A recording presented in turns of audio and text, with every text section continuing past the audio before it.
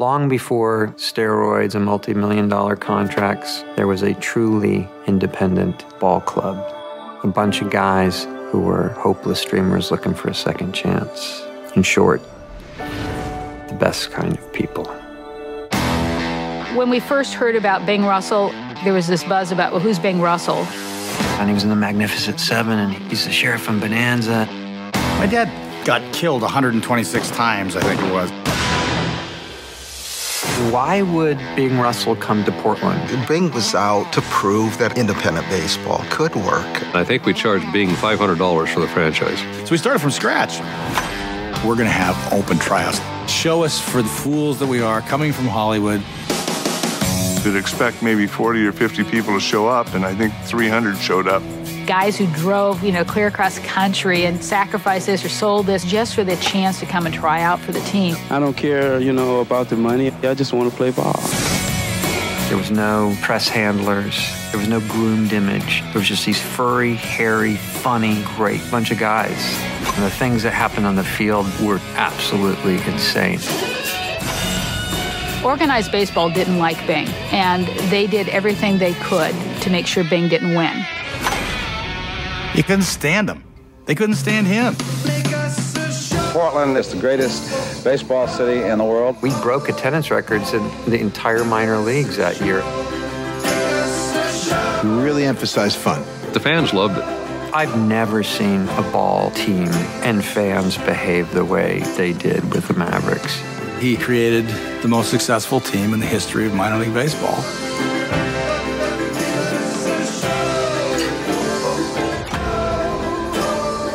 This is going to be magic.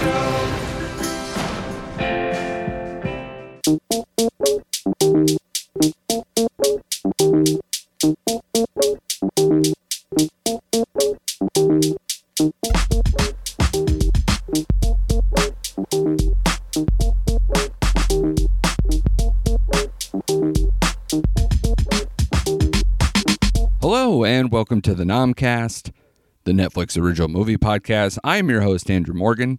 You can follow the show at NomcastPod on Twitter and Instagram, or you can follow me at JokesOnDrew. All right, I hope everyone is staying safe out there the best you can.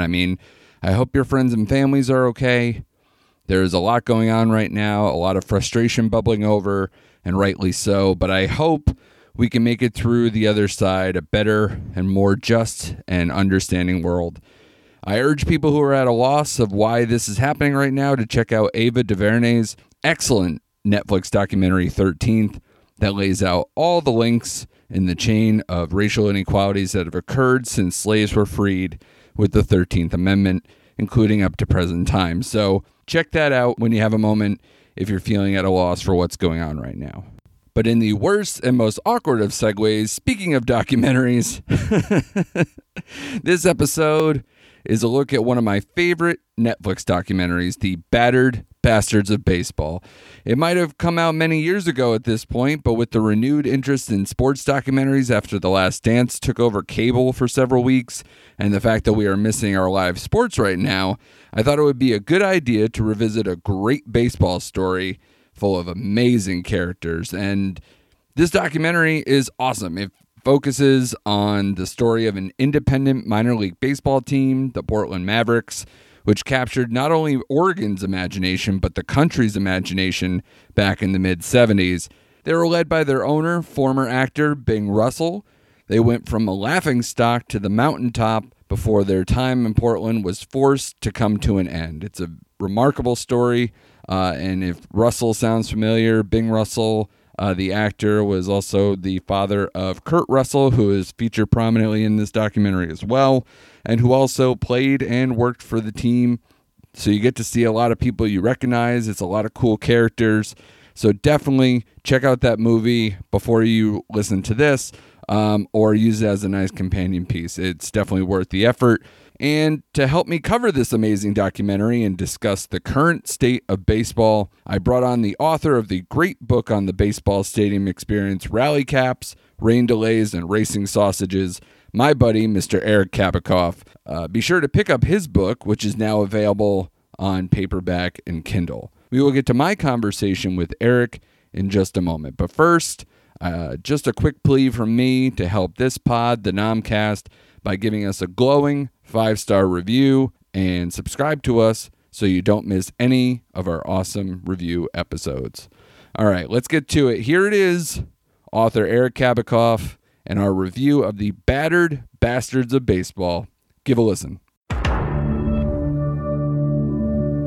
All right, on the line, he is the author of Rally Caps, Rain Delays, and Racing Sausages, a baseball fan's quest to see the game from a seat in every ballpark. It is available now on paperback and Kindle. It is Eric Kabakoff. How are you, sir? Hi, how you doing? Thanks for having me. Good, man. Obviously, I'm a fan of the book. I've been to some of your signings here in Connecticut. You did a great job with the book, so congratulations on that. I know it's old hat to you now. When did that come out now? The end of 2013. Yeah. During the World Series. Is there anything, an update to that you're like itching to do, or any other stadiums that you've done? Because obviously, for anyone who doesn't know, it's basically, going around to, how many did you end up at the time? 36 stadiums? I think it was. The time was, I think, 34. Okay. 34. Yeah. And that was over, obviously, basically the span of your life. So, because it was, years. Right. Yeah. So have you seen any the newer ones? Is there anything that you add, or do you scratch that itch somewhere, either on Twitter or somewhere else? Yeah, for a while, I was going to ballparks. I do a couple a year after the book came out, and I would blog about the trips, sort of like online chapter extensions to the book. I stopped that a couple years ago after a trip to Fenway. I figured, okay, I'm good. I'm done. I've had it. That was in 2018, the last time I did it. I actually was able to go to the Braves Stadium, the new one, a couple years ago, right after they opened. And last month, in fact, 3 weeks ago, I was supposed to be in Dallas to go to the new Ranger Stadium in Arlington. Oh, okay. And I booked a trip in January, said nothing will stop me from going. And guess what? Something stopped me. I was supposed to go with 4 friends, actually, and we were all going to go, and we've been to a bunch of ballparks together as well. So that's on hold, like everything else right now. Of course. I hope to add that in time. That's the only soon-to-be current ballpark, since it's technically not open yet, that I have not been to, along with Minneapolis. I still have not been to Target Field. I shouldn't say the Target Field. That opened after the book came out, and I have not made it back.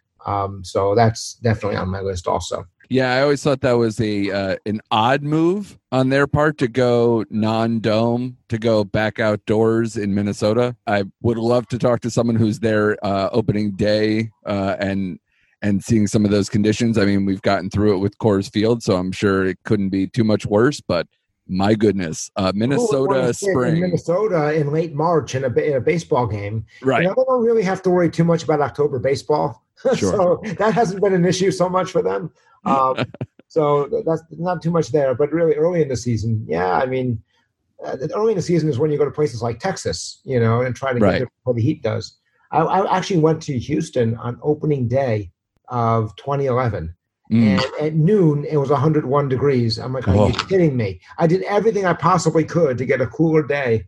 I couldn't have gone any earlier. Yeah. Sometimes you just can't do much. Ouch. Yeah, I mean, I was going to say before you said 2011, I was like, oh, are you the guy banging the trash cans? But isn't that the amazing part about this year, is that with all this going on, don't the Astros get the best mulligan you could possibly imagine in terms of like the heat that they were going to get coming into the season, and obviously for even the little bit of spring training was there. I miss talking about them cheating. So remember good. when that was a great thing to talk about, and everybody talked about the Astros? God, that feels like a million years ago now. I know, we had a villain. I was excited for it. It gives a little bit of life into Major League Baseball right now. And as a Yankee fan, I'm always glad when there's a team that's a villain that's not the Yankees. Sure. Yeah, you're a villain for a different reason. You're not out now cheating, just financially booming, and after an amazing display. I mean, as a Mets fan, I'm envious of obviously the stack that came through your farm system at the right time to bring those Yankees dynasties together. I even for how good like teams like Tampa Bay do every year with their farm systems or any of those things, it just doesn't hold a candle to what the Yankees were able to put together in those years. So for how angry I was in 2000 when the Yankees beat the Mets in the World Series, it's hard to stop a freight train like that. So it's incredible. And obviously I knew you were a Yankees fan. And so it's incredible when I'm watching this movie, The Battered Bastards of Baseball, that I wanted to have you come on and discuss with me. Of course, this movie had to start with a Yankees dynasty, like obviously the Lou Gehrig era. So you're talking the late 30s at this point, 40s. Yeah, it was the mid 30s, I believe, because he said it was like 36 to 42 or something. He was friends with Lefty Gomez. Right. Yeah, which is incredible already. So you're getting, Lou Gehrig gives Bing Russell his final home run bat. He's working for the team at the right time in this amazing section of Yankees history. And obviously, like you said, he's friends with Lefty Gomez. It's unreal.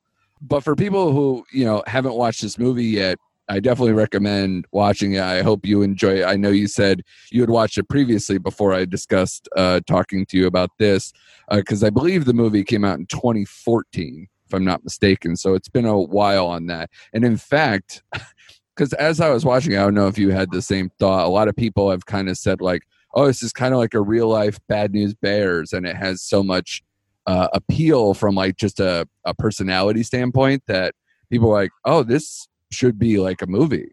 This should be like a real movie. This should be like some kind of story. And of course, I read that Justin Lin, who did, I think, the last 4 or 5, I know he did Fast and Furious 3 through 6, I believe. He acquired the rights like almost immediately after this movie was released. And they still haven't, it's still listed as in development, but they do want to make this into a movie. I thought I saw it years ago, and it was called Major League. It was a little different, but I really thought of Major League while I was watching it, particularly with I think it was a center fielder, Reggie Thomas. Yeah. There was a little bit of footage of him. He had speed and flair, as they said, and he was their star. And you see him sliding around the bases. I was like, that's Willie Mays Hayes right there. Yeah. That's him. This guy off the street who became a star with his team. Yeah, especially that story, which I absolutely loved about Thomas, that where they were like, he lived a block away, but he needed a car to bring him to the stadium. And they're like, why does he get that? They're like, he needs that. And it's like, yeah, that's that old, kind of like superstar thing. Even for an independent league team in the 70s, you still get to be a star and still get to, ride this wave of this. I was amazed by the story. I mean, for anyone who didn't see it, I mean, this movie has everything. I mean, you have an owner who is a Hollywood veteran who was on Bonanza for over a decade, was also in The Magnificent Seven, some of these classic films as well. He's the father to Kurt Russell, which we were going back and forth about. I know you have a funny way of looking at Kurt Russell, which we can get to in a sec. But I mean, the man dominated the 80s. He's an incredible actor. And in fact, obviously, his family lineage is all over this movie. I don't know if you saw, but the director, both directors, it's a brother tandem. They are his nephews. They are Kurt Russell's nephews. And then also the person who does the music for this movie, the composed music, is also Kurt Russell's nephew. And did you know one of his grandsons was a guy named Matt Franco, who I believe played for the Mets. I saw it. They listed that in the movie, and I was like, this is incredible. They have so many tentacles. I mean, I believe Kurt Russell also has family that either it's Bing or both, obviously, has the Diamondbacks, I believe, has like either GMs or ownership stuff in the Diamondbacks too. So like their family's just baseball through and through, obviously, besides being Hollywood through and through. So it's a pretty amazing story to read. One of the greatest things that I saw early in the film was that this guy, Bing Russell, this actor in Hollywood, he knew so much about baseball that he made training videos with his son, with Kurt. Yes. And these videos, I say video, they were actually films, at the time, Sure. were used in actual major league clubhouses to teach major leaguers how to pivot, how second basemen how to pivot and keep low to the ground, et cetera, et cetera. And Kurt described it as this deep well of knowledge that his father just had about baseball. Yeah. So deep that actual major leaguers were learning from him, which is incredible. Yeah, which is all more saddening when you see how this story unfolds of just the ultimate fan turns into the ultimate owner of, a team that isn't even in the majors, and yet it still had to come to this, kind of disheartening conclusion that we'll get to in a moment. But like you said, you got Bing Russell is such a personality. He's the absolute perfect person, a person who goes from Hollywood, where it's like it can obviously be over the top and weird and everything else about it, and then goes to Portland, which, my God, one of the most kind of like Maverick spirit, pardon the pun with the name of the team, but like the Maverick spirit, the independent spirit, basically a hippie culture, blue collar hippie culture up there. It's such a perfect storm for when Bing comes to town. And what's interesting, Andrew, is that he also came to town right after they lost their team. That was the Portland Beavers had been there for 70 years, I believe. Was it that long? Something like that. And so they were an institution, but they were starting to lose money over a period of time, and they left to go to Spokane, I believe. Yes. So after all this time, they lost their team, and it was a AAA team, so it was almost major league quality players. They were very close to the majors, so high quality baseball. And then he comes in and he's going to replace them with an independent league team of nobodies. Right. And they laughed at him. They said, "My God!" And they had to choose these two sports writers from the era were interviewed in the movie, and they thought he was out of. They thought he was out of his mind. To try to replace this team with this joke, this collection of jokes, basically. Yeah, but obviously, as we know from watching the film, the joke was on them for how wildly successful they were out the gate. But I love the thought process behind this, the collection of people from the front office all the way through the players and the staff. Everything was so calculated to make a team be kind of this popular, unique juggernaut that it became for, what was it, a 4-year run that they had. I don't understand. And you actually might know more than me, because I actually, weirdly enough, for how big a baseball fan, I've never been to the Hall of Fame. And I didn't know this story, obviously, until I watched the documentary.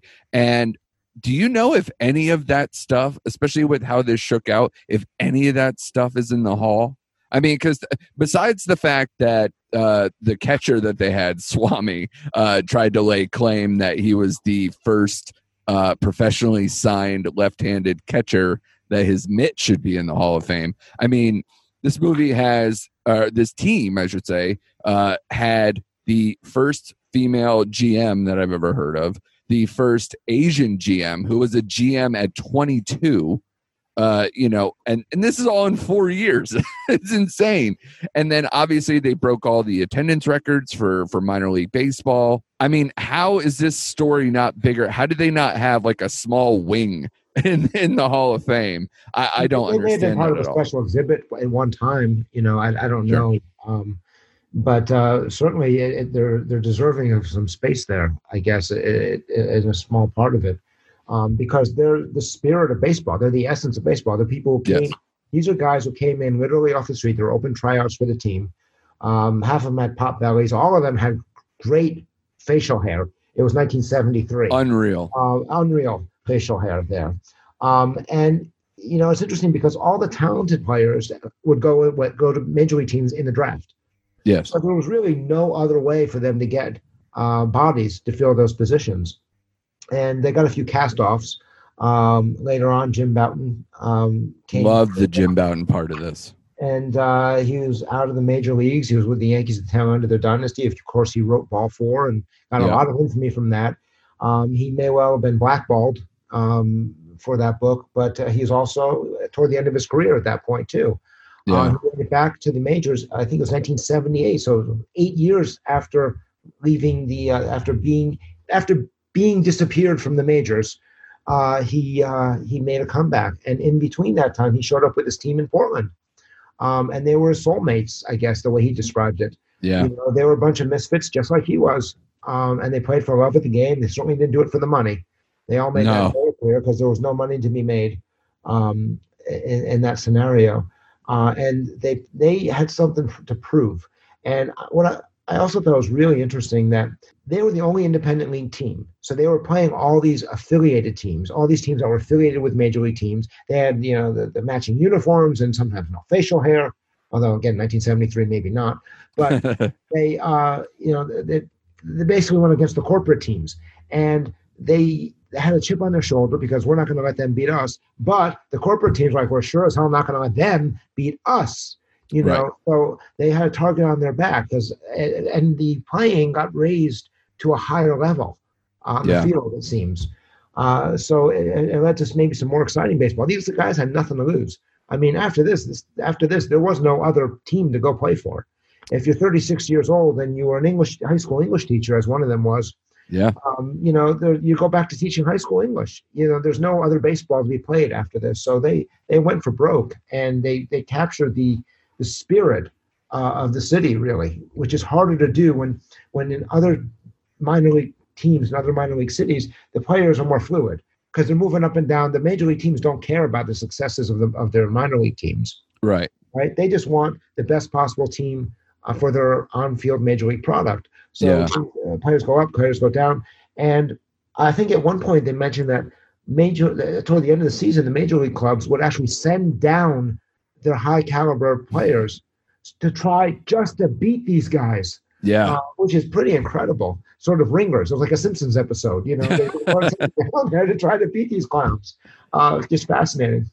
Yeah, it's completely the opposite of what goes on now, for sure. I mean, between September call-ups and some of these, even right beforehand, if you want to get somebody on a playoff roster, you're bringing people up at, right after the All-Star break or into August, and everything is a jigsaw puzzle in service to the major league teams. And, you would see people who would basically their team is in the playoffs in the minors. Oh, well, we need them now. Your star player, let's go. We had an injury. It doesn't matter. So, you're right. It's the complete opposite. And I never really thought of it that way. And obviously you're seeing in the 70s, it does suck for the viewing public. I mean, there's nothing to grab onto. There's, they try to make it work in these areas that don't have a professional team, of course. So they think, oh, you're so starved to see either the stars of tomorrow or just even have anything in your town. I mean, I'm coming from obviously, I'm coming from a Connecticut perspective where, we're a heartbeat away from New York. We're a heartbeat away from Massachusetts. We see all the fun they're having. And then all we get is the occasional minor league team that'll come through. And then for a while, we had a couple of independent league ball teams as well, which, tried to, nothing will hold a candle to this story. So I don't want to make any comparisons. But I mean, when we had the Bridgeport Bluefish here, Tommy John was their manager, and they tried to make a big deal of that. You would get these, basically retired veteran or sometimes castaway pieces. Like, I remember it was a big deal. Like the Long Island Ducks are more known for signing these ex-ball players all the time, like these retired. I was like, oh man, Edgardo Alfonso's coming to my town. Let's go see him. I gotta pop up and see that. But I remember the Bluefish even had like a Pete Rose day or something like that, where Pete Rose came in, signed autographs or whatever. So they always have to kind of pull these stunts a little bit. And it's obviously some of the hallmarks are there from this era and obviously what happened with this team. But man, all of baseball has changed with that. I mean, there's still the fact that they went from one independent league ball team back then to now, I believe they said something like 80 are now across the country now, or I think at the time of the documentary. So what do you think of the transition from that period to now with how the minor league system is and how independent league ball kind of affects that now versus then? Independent league ball is closer to the spirit of what the Portland Mavericks had. Yeah. Where you need some gimmicks to bring people in. You need to sign a Jose Canseco when he's 62 or whatever they happen to do. And then some of the other teams, like you mentioned New Haven, the New Haven Ravens, who were around when I was in high school. I would go to their games. So would I. And the players would kind of come through, and you'd see who'd stick on the major league club, and you could say, hey, I saw him play, or you know what, I might have seen him play. I don't remember. I have no idea. And none of those teams lasted very long. And in the Northeast, you see the teams kind of last a few years and then kind of move somewhere else within the Northeast. Yeah, is what I've been seeing, for the past 25 years or so. And the independent league teams, listen, nothing lasts forever. And sometimes it's a ballpark issue. Sometimes it's a location issue. Sometimes it's just something that the team runs its course in its neighborhood. But I think that they certainly serve an essential purpose. And it's hard to bring a family of four, if not impossible, to bring a family of four to a Yankee game now. Of course. Yeah. When there is baseball. And how much money and how much everything that's involved in getting there and spending money and everything. You go to a minor league game, you can take the kids, for an afternoon without having to get a second mortgage. They can get up close to the players without fear of being thrown out of the ballpark. There's a different attitude, and those guys are there. Yeah, they're there to try to get a paycheck and try to move up and try to get a better paycheck, a lot of them. And a large percentage is there for the love of the game. The Crash Davises who are there, they're there for the love of the game, and they're the ones who keep minor league baseball strong. Yeah, they're the ones who keep it spinning, keep it moving. They're the beating heart of it. Those guys. And so I think the independent league definitely has its place because you can get away from the fluidity of the players. You actually get to know the team a little bit.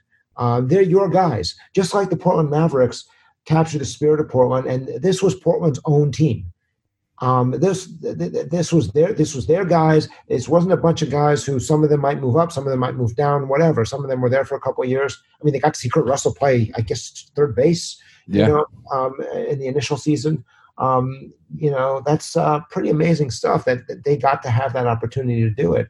And then in this particular case, the team was writ large to a national level. Joe Garagiola featured them on his program. And it was the first time ever that they had so much footage they had to do 2 shows. Yeah. So they were elevated to having a national profile.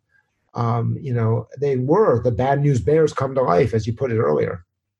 Yeah, and I actually think your major league comp is actually probably more on the nose than the Bad News Bears thing, because I mean, a team that just probably looked on paper like it wasn't going to succeed. All these like either has-beens or, a team that never won or any of this type of spirit. And all of a sudden, chasing a pennant. And to be honest, that to me was like the saddest thing of kind of all this, that they never, for all their efforts, as you said, they would have all the target on their back. They'd have, baseball players coming down to play them to try to knock them out. This amazing story of how they just tried to get stopped at every turn. I wished that this story ended where they at least won one of the pennants in the 4 years that they did. But sadly, that was the one thing that didn't occur. But man, yeah, I love the construction of this team. I love every thought on the personalities.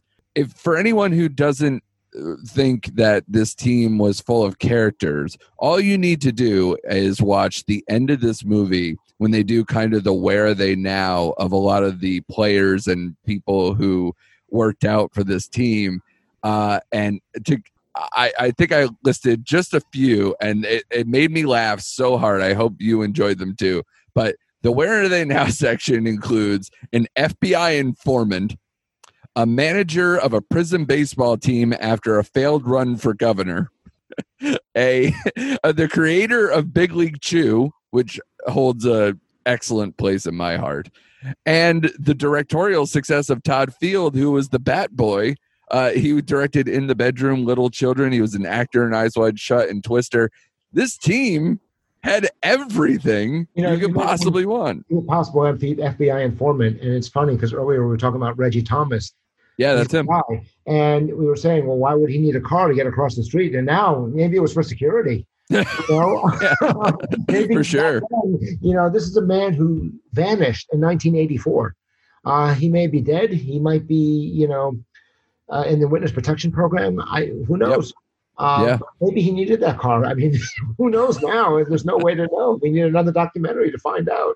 See, that's the thing. There's some of these stories with some of these guys that I was like, oh my God, they should get a story by themselves. The fact that the manager who, the arc of his story is that he's stuck behind Brooks Robinson in the Baltimore organization for, a decade, and then just, opens up a bar in Portland, just kind of like this defeated ex-ball player comes to prominence being the manager of this team again. And then once the team folds, he tries to run for governor, goes to jail, and ends up being the team of the prison team in jail. How is that not a how is that not a story? How is that not a movie? If they want to do a Last Dance Part 2, they should look at this and see if they get the rights to this from Justin Lin and see if they can make a 10-parter on it, because there are a lot of stories in there that they probably didn't even get to. We were talking about Kurt Russell and Tango and Cash. This guy's Tango and Cash. He's married to I guess he was domestic, the equivalent of marriage with Goldie Hawn. Yes, an iconic Hollywood actor. He's a child actor. I mean, for God's sake, he appeared in Gilligan's Island as the Jungle Boy, and now he was playing the infield for this team in 1973, this minor league team, and vice president. Yeah, of course. Yeah, he's done everything. Yep. And I think he may have had a minor league career, a brief one, apart from this team. But I think that's why they were in Oregon, right? He was playing for Walla Walla or somebody, I think. And Bing was having a good time watching his kid until Portland lost their team or something. I think you're right. Yeah, I think he may have been up there and was already up in the Pacific Northwest. He had no, being at that point, his acting career was basically done. It's funny, when they show all the clips of him acting, every one of them was a Western. And and Kurt said he got shot over 100 times. And you see all this montage of him getting murdered in movie after movie. And when I Googled him afterward, I was just curious about his acting career. He also was slated to be the Monkees manager in the Monkees TV show. Oh, that's awesome. Yeah. And they decided to cut the part, and they edited it down. So he had a very small role in the Monkees pilot. And if you can find an episode of that today, he's in it.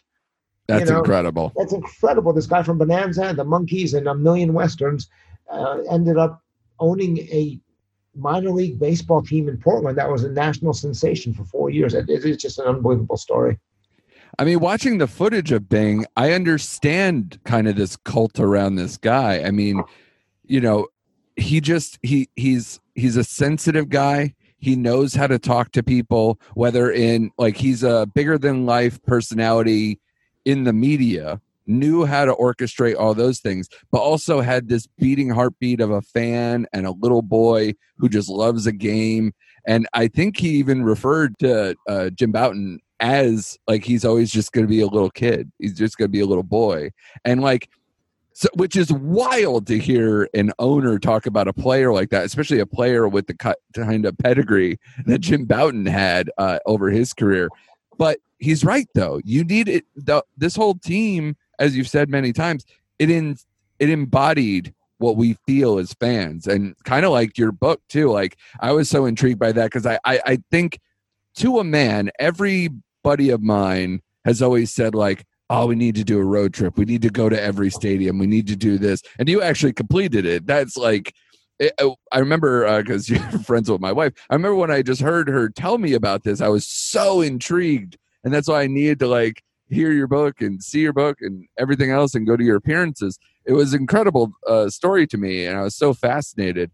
And I think that's when they did the interviews with the people from Portland, when they heard about like Bing, or when they talked about these things. It's so hard to get a team that feels like you. I mean, even for the major league franchises, the all-time teams, you know, some of them feel like they're your team. Like, even for like growing up, I don't know if you have one in your heart somewhere, like if it's the 96 Yankees or, you know, yeah. Yeah, I mean, that's a historic team, you know, an iconic team, obviously for Bing Russell, you know, for the Lou Gehrig teams of the mid to late 30s. I mean, yikes, you know, you can't get much better than those years. So, you know, for me, obviously, it's the 86 Mets with all the personality there.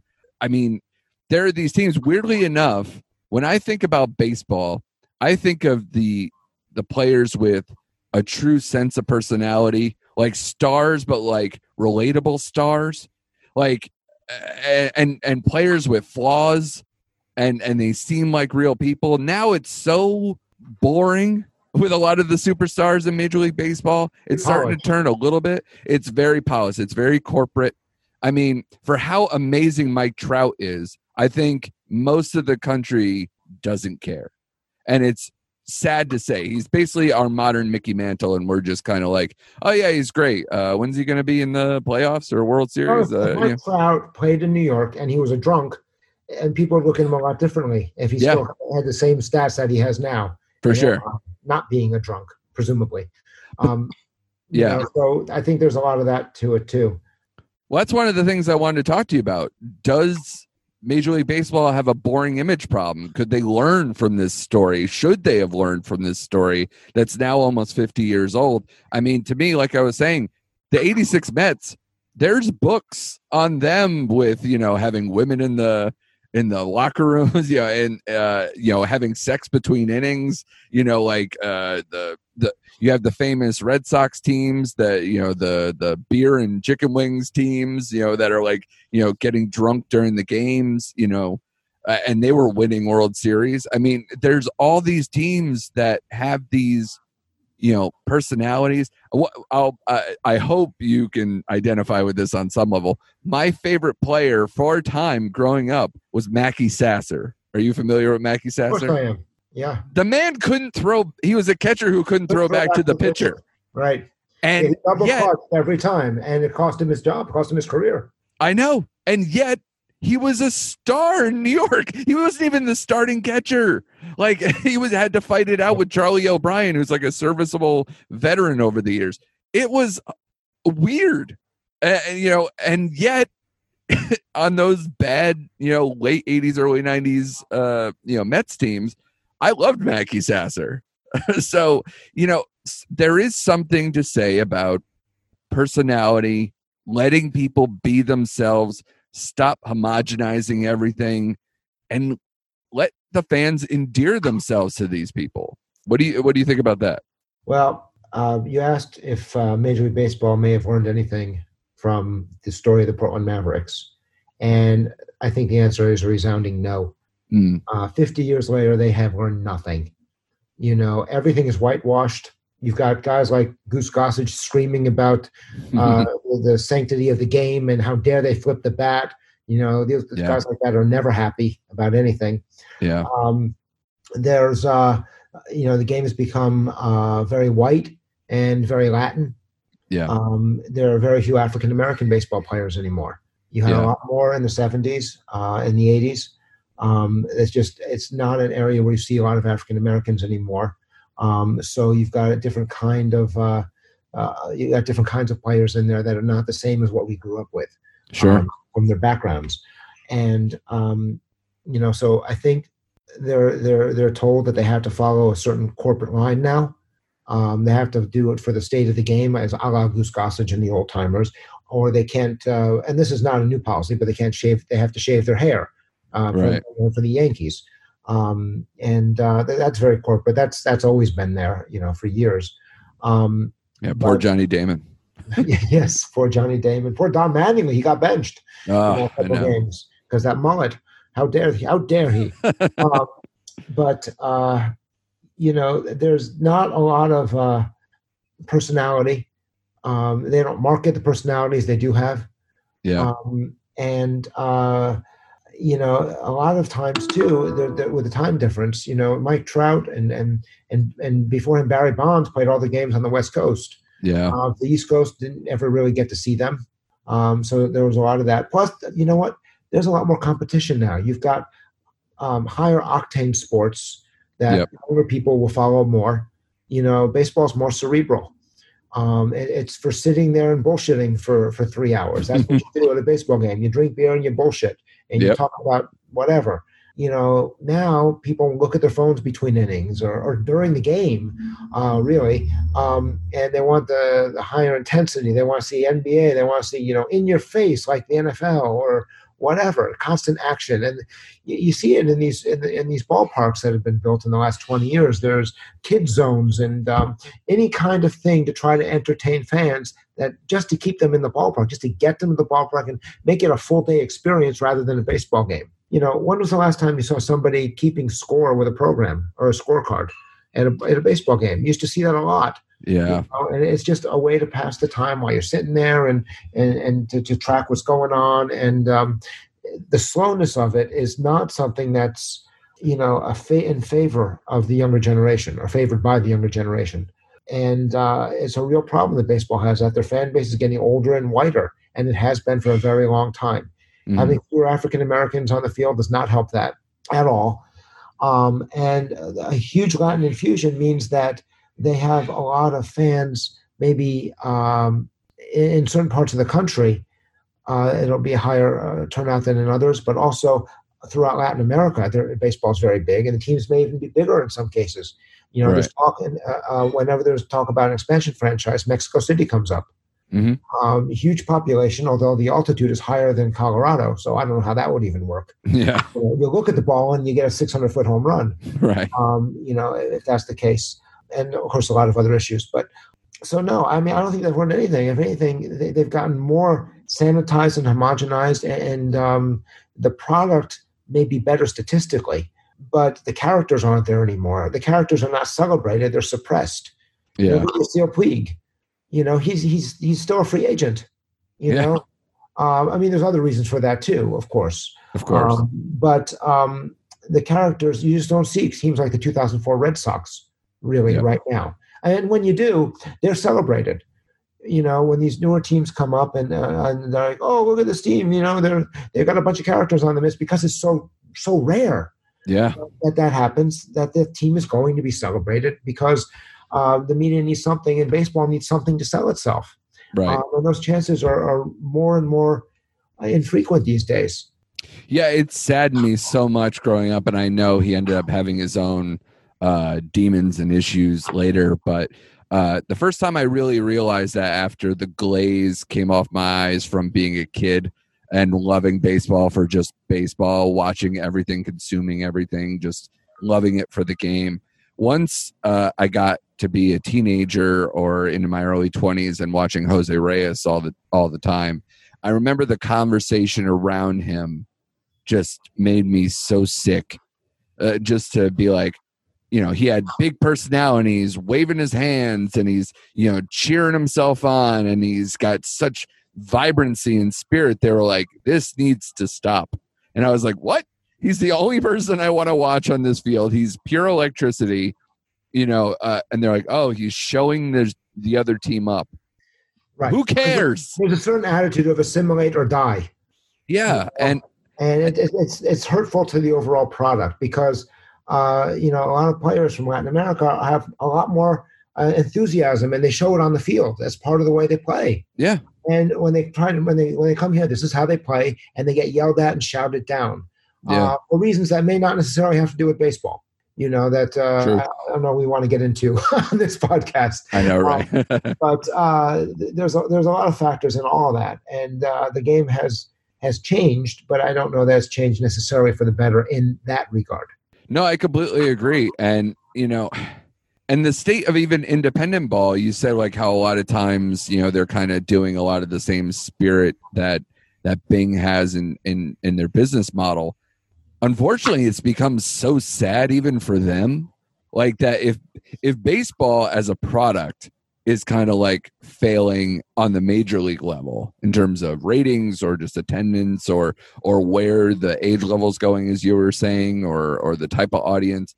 Man, I remember going to some of those independent league games, and it is a freak show. It's a cartoon. I mean, between, I can handle a dollar beer night where things get out of control, but some of the other peripheral aspects do not age well, and some are still going. I remember one of the last independent league team when the New Haven County Clippers replaced the New Haven Ravens. It was not only a dollar draft night, but it was also little people wrestling that they had out after the game. Like, it's not enough. It's like, oh, it's fireworks night. It's like, no, we're setting up a wrestling ring with, smaller people being exploited for all these things. And God, especially now, like, it didn't feel good then. It really doesn't feel good now to even have that going on. And thank goodness I haven't seen really one of those since.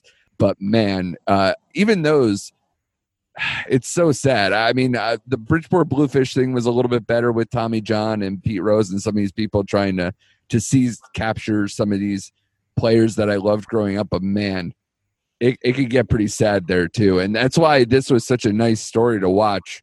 And it almost made me think, is there an opportunity, especially in the pandemic, where we're missing baseball right now?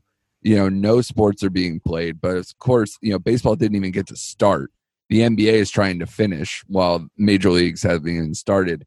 Is there an opportunity here for like some kind of, traveling road show type things? Like, why has there never been like a baseball version of the Harlem Globetrotters type of thing to where, or was there and I just wasn't, alive for it or really feeling it? Back in the 20s and 30s, they had the barnstorming teams. Right. Ruth and his friends would travel the country by train, playing all over the country. And, of course, they even went to Japan, which remains a huge baseball country. Of course. 100 years later. And these barnstormers, the games weren't available on television or out-of-market radio. So this was their exposure to people around the country. People in Tuscaloosa got to see Babe Ruth, or California. There was no Major League Baseball out there, so they got to see Babe Ruth and whoever else play back then, and these traveling teams. But, you're not going to see that now because there's not enough money in it and there's too much risk. If one of these players should get injured there, he loses out on a $100 million potential contract maybe. You're not going to see, the star players certainly get involved in that anymore.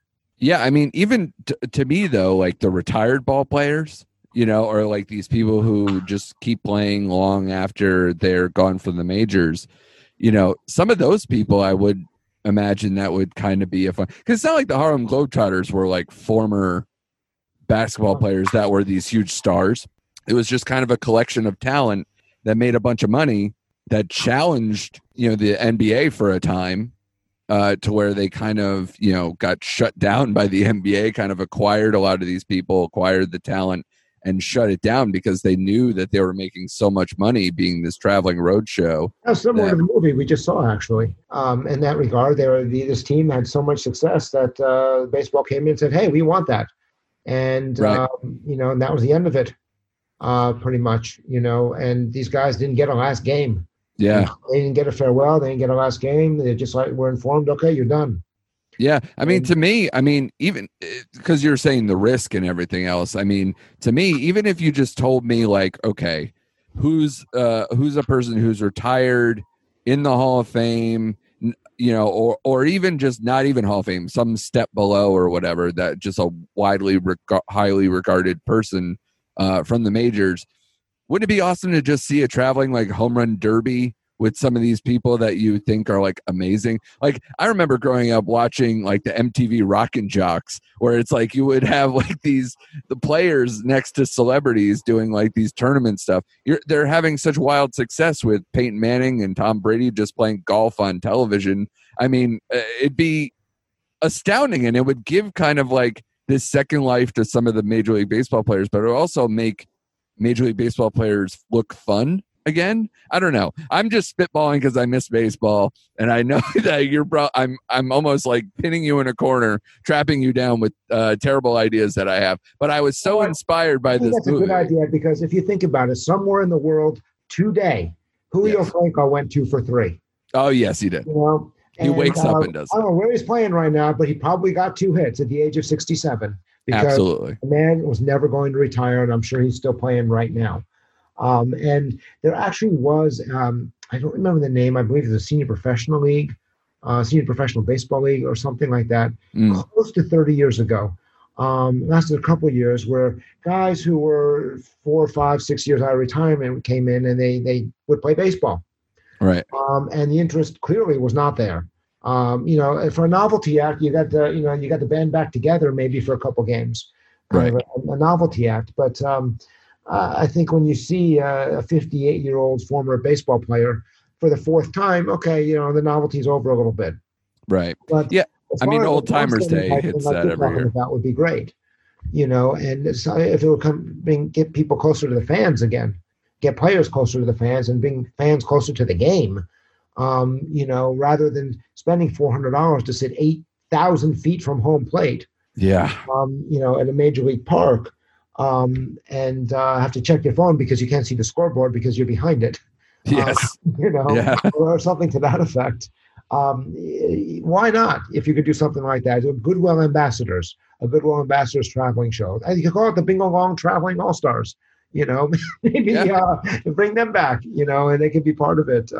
Do another movie. Yeah, I would be all for it. I mean, obviously, speaking as a person in Connecticut who doesn't get a ton of baseball, although I will say very nice things about the Hartford Yard Goats.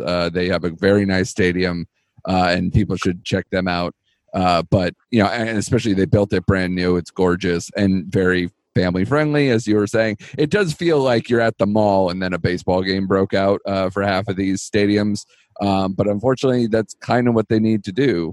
So what do you think now that you know this story, you've seen the documentary, and you see where it goes? What do you think the lasting legacy of this movie is, or this team, I should say, is over time? That people can have fun playing baseball. These guys played, like I've said before, for the love of the game. And this was their last shot to make something good. And they did. It was a tale of redemption. These guys, a bunch of has-beens, never were's, and almost was's, and once were's. And like Jim Bouton was probably maybe the only once were that was there. But Reggie Thomas, or I can't remember, Larry Colton, I think was the Pulitzer Prize winner, if I have that name right. I didn't write that one down, but I believe that's right. And, any number of these other guys, they were all saying, the ones who they were able to interview at the end in the movie, they were all saying that that was one of the best times of their lives, which I thought was remarkable. These guys who've had 45 years of living since that period still talk about that period of time as one of the highlights of their lives, because the camaraderie was there. They were all in it together. They all got one last good shot at doing what they loved. And I think that's the legacy of this movie. And I'm glad this movie was made, because it told guys like you and me the story. I never would have known the story. I mean, they had a national profile in the early 70s. I had no idea. I wasn't around then. I didn't know any of that. One thing that amazed me, I just want to say, if you're watching this movie, I was floored by how much footage there was. Yes. We kind of take for granted now that there's footage of everything, but until the mid 90s, not every baseball team was even on TV. Yeah. Every game. And I mean, growing up, I got to see the Yankees on broadcast television, I don't know, 60 times a year, maybe. Right. The rest was on radio if I wanted, or take a train into the city to go see them. But for an independent league in Portland, Oregon in 1973, there was an awful lot of film. And I know that they had a national profile for a while, so that some of it comes from that and the attention they got. But boy, there was just a lot of footage of the guys practicing and playing, and some of the game footage. I just wondered who was taking it at that time? I mean, did they know or think that they were taking it for posterity, or were they taking it for training purposes? Was that something Bing was on top of for training purposes? I don't know the answer to that. It wasn't addressed in the film, if it even needed to be. But again, we take for granted now that everything has video attached. Yeah. But this really did have a lot of film there and a lot of footage, and it really just made for a much better documentary than a bunch of guys sitting around looking at black and white photos talking about it. Yeah, or newspaper headlines or the like. But I totally agree. And I think all your assumptions seem absolutely on point. I mean, I would think, between Bing's ego, the coming from a Hollywood actor, obviously wanting the stage and camera and everything.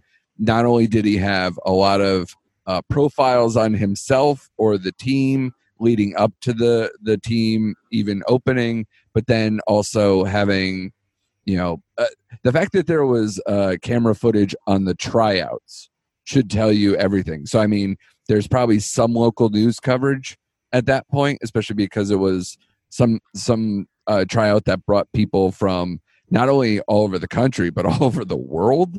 I believe, I forgot the name, something Nelson, it's at the tip of my tongue, but the guy who ended up being the person who, I'm sorry? I think it was Rob Nelson. I think that's true. So the guy who ended up creating Big League Chew, he came from South Africa. He saw this, they put it in one of the baseball papers or magazines, like maybe it was Sports Almanac or some. I forgot what the one was at the time, but he just happened to catch it. Somebody told him, and then he, left Cape Town and went all the way to Portland just for, again, the love of the game. It's incredible the type of people that they had coming all around to Some of the try guys to do interviewed, one of them said that he had driven 4 days. It took him 4 days to drive them across the country just to try out. And why? The love of the game. Yeah. They placed an ad in, was the Sporting News? Sporting News. Okay. Yeah, that's what I was looking for. Portland. And and that's what it was. And that's how you did things back then. You could have the internet for it. And it's pretty amazing. The wide reach that had. Also, I mean, just now thinking about the reach that a printed magazine had in 1973. Yeah, I mean, the Sports Illustrated coverage being a big deal. Now people wonder what Sports Illustrated is. Now it's just a name, basically. It's that's exactly what it is. Time. It got gutted. It got recently acquired, I believe, by a hedge fund manager or some kind of VC or something that just basically trying to capitalize on a brand at this point. It's very sad to see, as obviously we're in similar age and know what Sports Illustrated meant at the time, and seeing what it's become. Another thing that's interesting, and this is related because, and I know you appreciate this because you're from the New Haven area, as I am. Growing up in New Haven is an unbelievable place to be a baseball fan. Yes. Because you have the intersection of 3 major fan bases, and you don't have it anywhere else in the country like that. No. To this, fan bases of this size, at least, and magnitude. You've got generally speaking, north of New Haven, you have Red Sox fans, and south you have Yankee fans, and then Mets fans in and scattered all around, which is a sizable fan base of its own. Yeah. And so you really get an appreciation of the different types of fandom that you don't get in places like Denver or Pittsburgh, not to put them down, or Tampa, because you really see, sometimes through other people's eyes, what the games are like. Even though I was not a Mets fan, I saw the 86, I saw all my friends who were Mets fans be ecstatic at that team, at the 86 Mets. And those same people 10 years later were pissed off when the Yankees won. Yes, of course. And if you go to a bar in the New Haven area and you want to talk baseball with the guy next to you, you have to make sure which team he's a fan of first before you talk to them out. Yeah. You don't have to do that in a lot of other parts of the country. So it's a great place to learn the game and learn about being a fan of the game. Yeah. And that's something that I took with me when, as I grew up and as I went to other stadiums, being able to go to Fenway and appreciate the Red Sox, even though I was a Yankee fan, and appreciate the history of the ballpark and the stadium and all that. And then go to a place like, Seattle, which didn't have that rich history as a baseball club. They had a short peak, I guess you could say, with Griffey and Johnson and those guys, A-Rod, Edgar. But it's not the same in every city, and that's part of the charm. That's part of the charm of doing a road trip like that, and of seeing, in my case, major league teams, but in other cases, minor league teams. And whether you see independent leagues or affiliated teams, I got a friend who does baseball road trips to this day, and she goes to minor league, doesn't discriminate, major league, minor league, whatever it is. If it's on the route, she goes. It doesn't matter, and it's really fascinating to see the passion for the game. In this person's case, at least, that goes through the major league parks and through the minor league parks, and manages to come home with a bobblehead or whatever from every park, right? To have the big bobblehead collection or whatever. I myself collected shot glasses, and I was pissed when I got to Minnesota and found out they didn't have any, and I have no idea if they stocked them or they were out for the season or what. But I didn't get one from that park.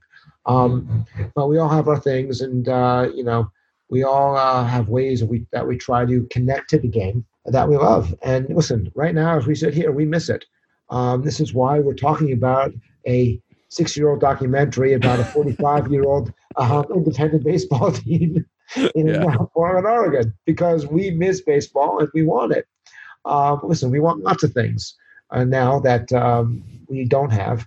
I think we all feel this, whether it's baseball or something else. And I'm glad there are movies like this now to fill those types of voids. Yeah, I mean, The Last Dance did a lot of that for me too. I don't know if you're a basketball fan as well, but I mean, even if you're not, I mean, just listening to Michael Jordan and watching greatness and kind of seeing the personalities of that team that I fell in love with back in the 90s. I was really into, it was funny. I was a big fan of Horace Grant, and then it went into Dennis Rodman. You can't get any crazier than there. So that whole thing. So that documentary threw me for a loop. And then so I knew that this was on the Netflix roster, and I wanted to see this. I have Icarus also. I don't know if you've seen Icarus on my watch list as well, about the doping scandal, the Russian doping scandal from the Olympics. So there's a bunch of good stuff on Netflix, and I desperately wanted to do this first because I'm such a baseball fan and I miss it, like you were saying. So I'm glad I can have this conversation with you. I'm glad we can kind of, get some of this, and I'm glad to know that, Bing Russell existed. I mean, the man, I was captivated every time he was on the screen. I love that he made Kurt Russell, because I love him too.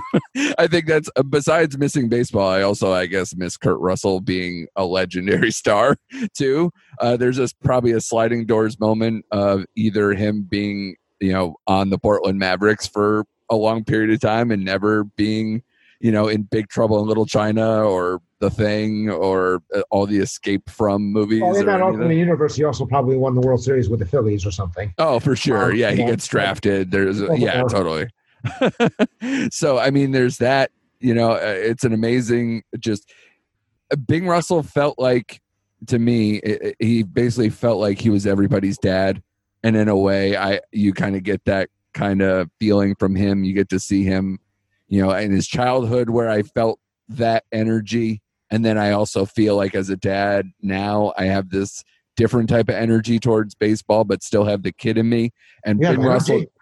Yeah. You have energy? Who are you? Yeah. What sorcery is this? As we were trading yawns before we started the podcast. So, yeah. My absolutely. third code. You kidding? This is the latest probably some parents have ever stayed up. It's like 9:30 at night. So I am sorry I've kept you asleep from a quality nap or the 5 minutes of television you get before you pass out, as us parents of young kids do. But I'm glad to talk to you, man. Glad to talk to a fellow baseball fan, that's just suffering right now. And I'm glad you kind of see it from my perspective, man. I've just, I don't know what Major League Baseball can do at this point. I mean, obviously nothing right now in a pandemic, but I mean, just taking an opportunity to make the game more fun and inclusive and fan friendly in a different way, like make the game more appealing. Make it more accessible, celebrate the personalities, don't homogenize things. Don't scream about the way it used to be. Yes. Because that's going to turn people off, because these people don't remember that. Right. And if you try to put the square pegs in the round holes, they're going to go to a different sport, one that appreciates them. So there's a lot of that as well. Yeah, I totally agree. I mean, they have such an advantage over like things like football or hockey, where you could see their faces all the time, up front and personal. You could see them. There's plenty of time for interviews in the dugouts and all these other things that they try to do to bring people in, but those can be such boring interviews too. Like all those in dugout, in inning stuff that they try to do to try to bring some personalities in. They're always so blank. They're all Tino Martinez. Yeah, sure. Tino Martinez was always my favorite post-game interview. Yeah. Every single game. He could have hit 5 grand slams. He could have struck out 6 times. He would always say, well, the team gave 110% today. We did the best we could. Yeah. It was fun. We were all out there, gave it our best effort. And I guess next time we'll try to do even better and get a better result. And you can look at every single interview, and basically it's some variation of that was what he said every single game. Oh yeah, it's the Bill Belichick effect. It's all that, where you don't want to be headline news for the team tomorrow, for them to have something to motivate them, to do that. But it also makes the game painfully boring and homogenized. So I'm hoping for a little bit more personality in the future, and I appreciate you coming on, man. Tell people again, like, where people could get your book, maybe what you're working on now. If you're doing that blog still, absolutely tell the word. Well, Rally Caps, Rain Delays, and Racing Sausages is available on Amazon, paperback, Kindle. It's available at Barnes & Noble, and really anywhere books might be sold. If you can find a bookstore, great. It might be there. And I am not working on any projects right now. I was working briefly on a book about raising a toddler in New York City. But the truth is I ran out of energy and time. I wrote a certain amount, and then as my son got more mobile, I just was not able to do it. So I've got that draft sitting there, and I may go back to it at some point. By the time he's 15, I'll have a book out about how he was a toddler. Yeah. Maybe, and I do plan to resume blogging about different ballparks. I was going to do it when I went to on my aborted trip to Arlington. I was going to do an online chapter extension of my book. I hope to do it someday at Target Field, and then just kind of see what else is out there. Always looking for new writing projects when I have the time to do it. Time is scarce right now, but listen, writing is fun. Baseball is fun. Writing about baseball is wonderful fun. When I can have the opportunity to do it. Well, I appreciate the efforts you've done thus far, and I hope to see more from you in the future. Thanks for coming on. Thank you.